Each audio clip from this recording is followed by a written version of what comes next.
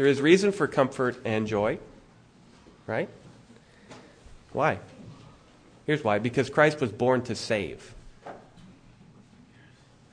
That's what we've been saying this morning. We've been singing about it too. We've heard it from the choir, the congregation. You've sung it. Covenant children, brothers and sisters in Christ, profess it out loud. That's the message. Christ was born to save. And that should be an echo from last night if you were here, when we took another step forward in our study of Psalm 132. And I would invite you to return there with me. Psalm 132. I'm going to look at concluding what has become a 4-part series within this one psalm. This is one of the Pilgrim songs, Songs of Ascents, right? Meaning that they would have been sung by pilgrims in the faith who went before us. They would have been on their way physically up to Mount Zion and spiritually looking forward to a time of worship, one of the 3 Jewish festivals. In fact, it was a pilgrimage. And if you have been following along in this series, you shouldn't be too surprised to find at this point yet another reference to the pilgrim's presence, specifically as it speaks to us about the presence of God.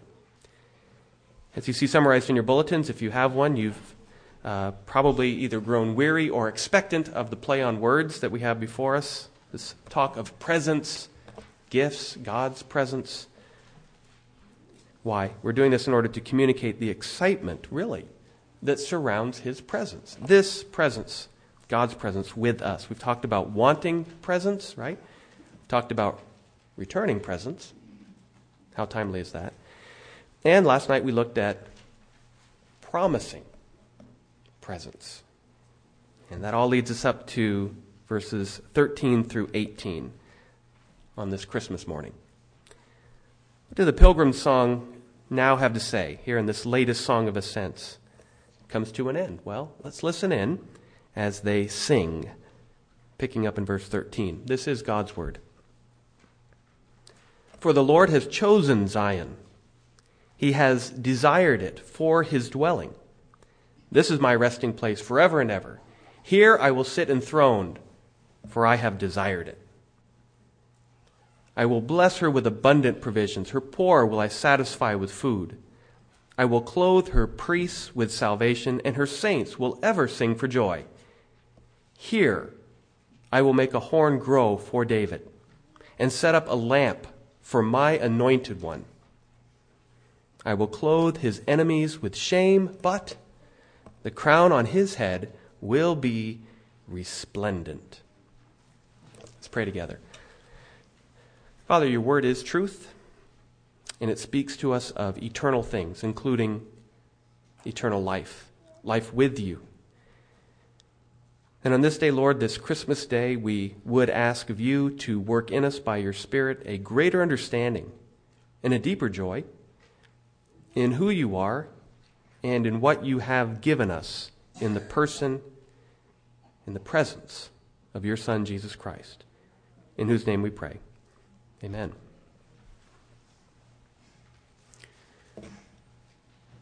For the first time ever, Robin's family is coming here for Christmas to Kennewick from Pittsburgh. In fact, they are scheduled to arrive today to be with us. And that means, among other nice things, that this year we did not need to send presents to them. They can open their gifts when they get here. And so you figure, you run the numbers on this, by the time you calculate the courier cost, take your pick, time you save in packing in that foam popcorn, newspapers and whatnot, by the time you spend, well, who knows how long standing in line at the courier, by then we figured that by them coming to us, we have saved about $4,700 in postage alone. It is true, though. Just kidding, by the way, about the money part. The process of sending presents is costly, and it does involve time, sometimes waiting. But always in this process, I hope you'll agree, when all is said and done, it's worth it. You know why? Because in the process, loved ones receive a gift. So I see where you're going with this. Do you? You anticipated presence. In the closing verses of Psalm 132, the Pilgrims are effectively singing about this very thing, about the sending of presents. And not just any presents, God's presence, His gift, as sent to a particular place, to a particular people, and ultimately as sent in a particular person. That's our brief outline for this morning. Once again, we recognize our need to open up to the Lord, especially when we see what He does offer us in His own dear presence, as we sang last night. Great is thy faithfulness, thine own dear presence to cheer and to guide. Right? That's what we've been looking at. If you wanted to follow along, this latest talk of presence can be seen summarized in point 4 in your bulletins. We've already been through the first 3. And here we find God's presence, first of all, is sent to a very particular place. So look with me again at verses 13 and 14. And remember, this is spoken just after what we heard last night, this word of the Lord's promise. Now we hear this word of assurance.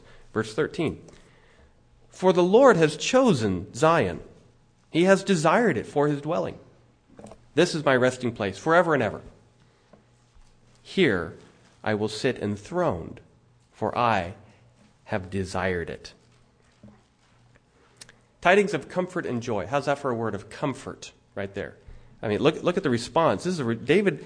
He had his own desire. He had a request earlier. We heard about that in this song. He wanted the Lord's presence. He wanted Him to establish His dwelling place there in Jerusalem among God's people, where David was, where the people were. That's what he wanted. He was very clear about that in his prayer. And then we saw it in the procession of the ark as it came into Jerusalem, a very exciting time in Israel's history.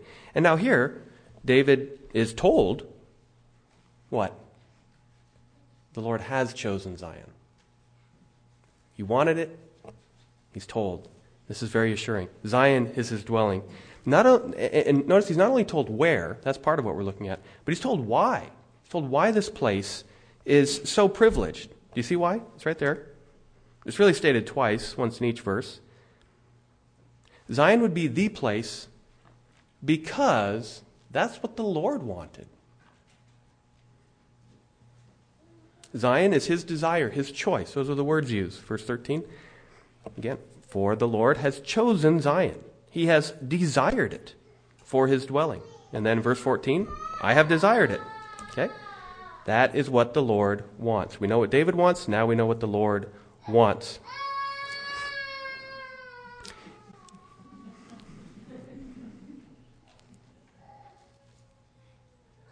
I know.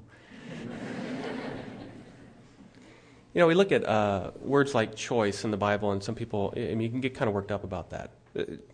For the Lord has chosen Zion, and questions come into our mind like, well, that's not fair. That's a statement. The questions would be, why doesn't God choose every place? Why doesn't God choose every one? See that? Well, God's choosing. It perplexes people, and here Zion is singled out. The short answer, I suppose, to questions like that, this may sound glib, but I don't want it to be. Why didn't God choose every place and everyone? Well, evidently, because He didn't want to.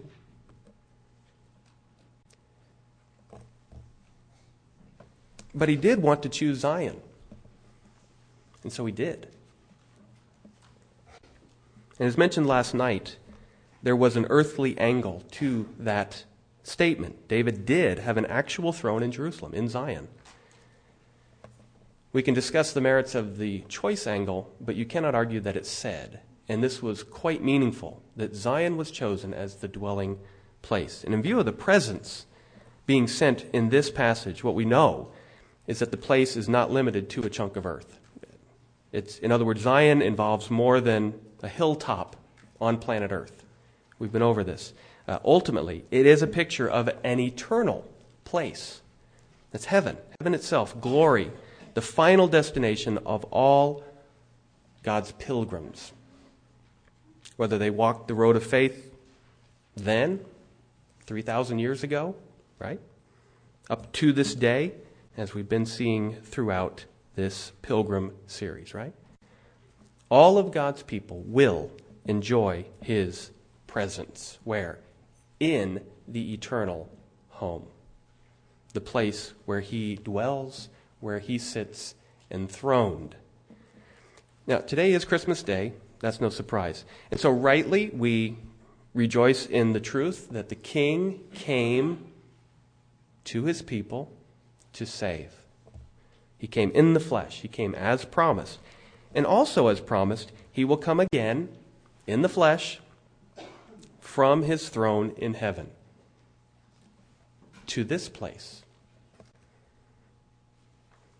the earth, when he returns to judge the living and the dead, and when he comes to make all things new. We look forward to that. That is when the kingdom of the world has become, as John writes in the Revelation, as Handel puts to music in his Messiah, the kingdom of the world has become the kingdom of our Lord and of his Christ, and he shall reign forever and ever. That's the throne, that's the presence that we need to embrace. By faith, we find our resting place when we do that. We find our resting place. Resting in Christ, dwelling with him, even now. It's a day of rest. Are you resting in him today? It's what we do on a day of rest. Not just cease from labors. We rest in Christ and his labor, what he did for us. This is a day when we remember the sending of the Christmas presents. God offers us his presence, and he's faithful to send it to a particular place. And that place may be your soul, your life. And when that arrives, certain things necessarily follow. Like what? This is what follows. You can look with me. Blessing. Blessing. That will be sent upon a very particular people. And of course, the particular people is closely related to point one, the people and the place. So look with me at the effect of this presence, what it has on the people of Zion. Verses 15 and 16 now. The Lord says, I will bless her with abundant provisions. Her poor will I satisfy with food. I will clothe her priests with salvation, and her saints will ever sing for joy. That sounds good. Blessings are both physical and spiritual. You see that? They're for the people. Blessings for the poor, verse 15. Blessings for the priests, verse 16. Joy for the people. And of course, if you've been following this, verse 16 is doing what? It's a very direct answer to what we heard back in verse 9, if you wanted to glance back there. Does this sound at all familiar? May your priests be clothed with righteousness. May your saints sing for joy. To which the Lord says, fast forward, verse 15, I will. I will. Priests and people, verse 16, and her saints will ever sing for joy. This is what happens when salvation comes. There it is. Or to use the word from verse 9, when the gift being sent is righteousness. We talked about this last night. Righteousness from God to a blessed people. You can practically picture an address card, to stay with the metaphor today. Packages, sending gifts. You pick up a label at the post office or UPS, wherever you went. You want to ship your gifts to your special friends and family. A gift being sent. You say, well, who's it from? Well, you look up in the corner. It's from me. Well, no, in this case, the gift is from God. And to whom is it being addressed? Where's it going? Well, to the place, got the address there, Zion, right? Upon this people, his people, the people of his choosing. Those people, those sinners. They're in need of a gift, and they know they are. The gift of righteousness. The right to stand in the presence of a holy God as holy. There's a gift you need to receive. Have you received that gift?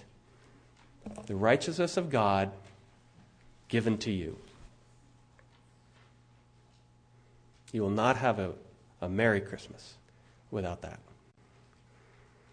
Your name needs to be on the label, the address card, so to speak. Or to put it this way, we can ask it, was Jesus, the Lord Jesus, was he sent for you? Have you opened up your heart to him? Have you confessed your sin? Have you confessed your need for him to clean you up?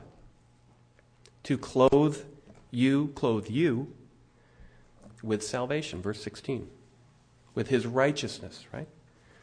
Perfection, obedience. We talked about this last night. You need his righteousness. The righteousness that he earned for his people at the cross.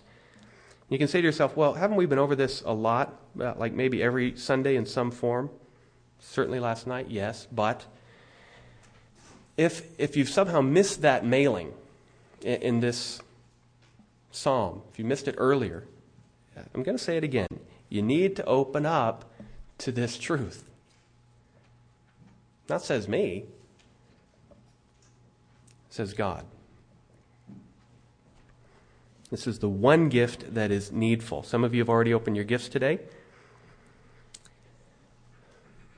Honestly, anything that you are about to open, did you need any of it? And you say, well, I'm an American, so I get no, but the only needful gift, and it is being offered today, is the Savior. It's the only needful gift. It's the only needful gift you will ever open. This is the one you can actually say that you need. The iPod was nice. The new printer was a plus. Needful? No. Savior? Yes. And there's only one available.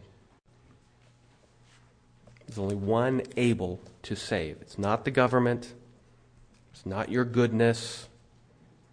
It's not anything done by you or me. We've been over this. But the good news is worth repeating. Hear it again. God sent his Savior, his chosen one, into the world. In the fullness of time, God sent his Son to redeem those under law. We've been over that. We also pointed out earlier this process of sending presents is costly. You believe that? It also involves time, sometimes waiting. But always, again, if you bought into the premise, but always, when all is said and done, it's worth it, right? Why? Because in the process, you remember why it's worth it? In the process, loved ones receive a gift. Yes, you stood in line. Yes, you put down $14.95. But on the other end, a loved one received a gift. And in Psalm 132, the gift would be sent to a particular place, Zion, upon a particular people, God's chosen, and ultimately in a particular person. In a particular person. And that's how the song ends, with a word about Messiah. Look with me at what is revealed in verses 17 and 18. Here I will make a horn grow for David and set up a lamp for my anointed one. I will clothe his enemies with shame, but the crown on his head will be resplendent. If you were here last night, you said, well, that sounds a lot like last night, really, doesn't it? Concerning the promise, verses 11 and 12, promise of God's presence. Well, there's a reason for that. And if it sounds a lot like God is answering the prayers of verses 1 and 10, there's a reason for that too. Because when the concern of the throne of David, how much of a theologian do you need to be when you see mention the throne of David? Where ought your brain and your spirit leap? The covenant made with him is always placing in view Messiah, his greater son. Again, we went over that last night. The person of God's Messiah. The specific references made here in the closing verses bring that into a clear view if it wasn't clear already. In fact, this exciting picture of fulfillment, it's heightening up until this very end of the psalm. It's a very grand portrait of a person It's personal. Even the early rabbis assigned it to the day when Messiah would come. They look at this psalm and they say, yes, he will come to rule. The promise of Messiah would rescue, right? Even the rabbis saw this. He would be the anointed one of God. They got that. Again, anointed means Messiah in the Hebrew, right? Anointed, we have it right here, Messiah. In the Greek, it's Christ, right? That is whom they awaited, did the rabbis. They longed for a Savior. And sadly, as you probably know, the Jews are convinced that they are still waiting for Messiah, because they fail to see Christ as Messiah. And yet, what do we hear in the Scriptures? Page after page, psalm after psalm, prophecy after prophecy, promise after promise, from Genesis to the Revelation. It's all pointing straight to Him, to Christ. Very specifically, even in the psalm, we've got from the line of David to the town of David, where he was born, to the throne of David. How can any Old Testament reader miss that? The line of David, town of David, throne of David. It's practically a gospel outline. And Jesus fulfilled all those. Not to mention all the other promises and prophecies. He will reign forever and ever. He's reigning right now. Merry Christmas. And then even the images used in these last two verses, they're highlighting the truth. The psalmist speaks of a horn growing from David. See that? That sort of sounds like the prophecy of the shoot that grows from this same line, the same family. The picture of the horn, though, is probably focusing more on the strength of David's house. And then there's this picture of a lamp. Verse 17 is being set up for the Lord's anointed. He would send light into the world, and by him, through this person, and I want to underscore this last point. Say, what's the deal with the person? You say, I know the baby's born. It's Christmas Day. You have to say that. Well, it's a person. Don't miss that. Even in this psalm, it's personal. This isn't a philosophy. This isn't a concept. It's not a religion in a vague sense of the word. It's a person. Through him, darkness would be turned into light. And then we have this obvious image, the crown. What do we hear there? Well, righteous judgments. The king will rule, his enemies will be shamed, verse 18. And we hear of the resplendence of this crown. His glory shines. And when the time had fully come, the apostle assures us, God sent his Son. That's what we've been celebrating. That's what we've been celebrating this month, in this psalm, and on this very day, Christmas. And since the cost of sending this presence was costly, we remember that as well. And we remember with gladness, with joy, and with comfort that it was covered completely by the Lord himself. His death, his burial, his resurrection paid the price. It sets us free as his loved ones, recipients of this gift, sets us free to receive it. And it sends us, as those who have been opened up to him, it sends us out with joy. With hearts, with hands, with voices, we proclaim that this is good news. And we say to ourselves, not just in passing to people along the way this day, but we say it from within. Merry Christmas. Before we close today by singing this psalm, this will be our final Christmas song for now. We're going to open up ourselves to the Lord in prayer. Let's pray together. Father, on this day of rest, this day of rejoicing in the Christ, Lord, we thank you. We thank you that you sent a Savior at all, and then specifically sent him to sinners like us. Lord, we need this gift. We need your grace to receive it. because without you giving us the eyes to see it, without the eyes of faith, we won't trust you. We'll trust ourselves or some other so-called Savior who can't save, not from sin, not from shame, certainly not forever. And so, Lord, move us all from the inside out to embrace the salvation that you offer in the Savior that you sent, whose name is Jesus, and in whose name we pray. Amen. The singing of Psalm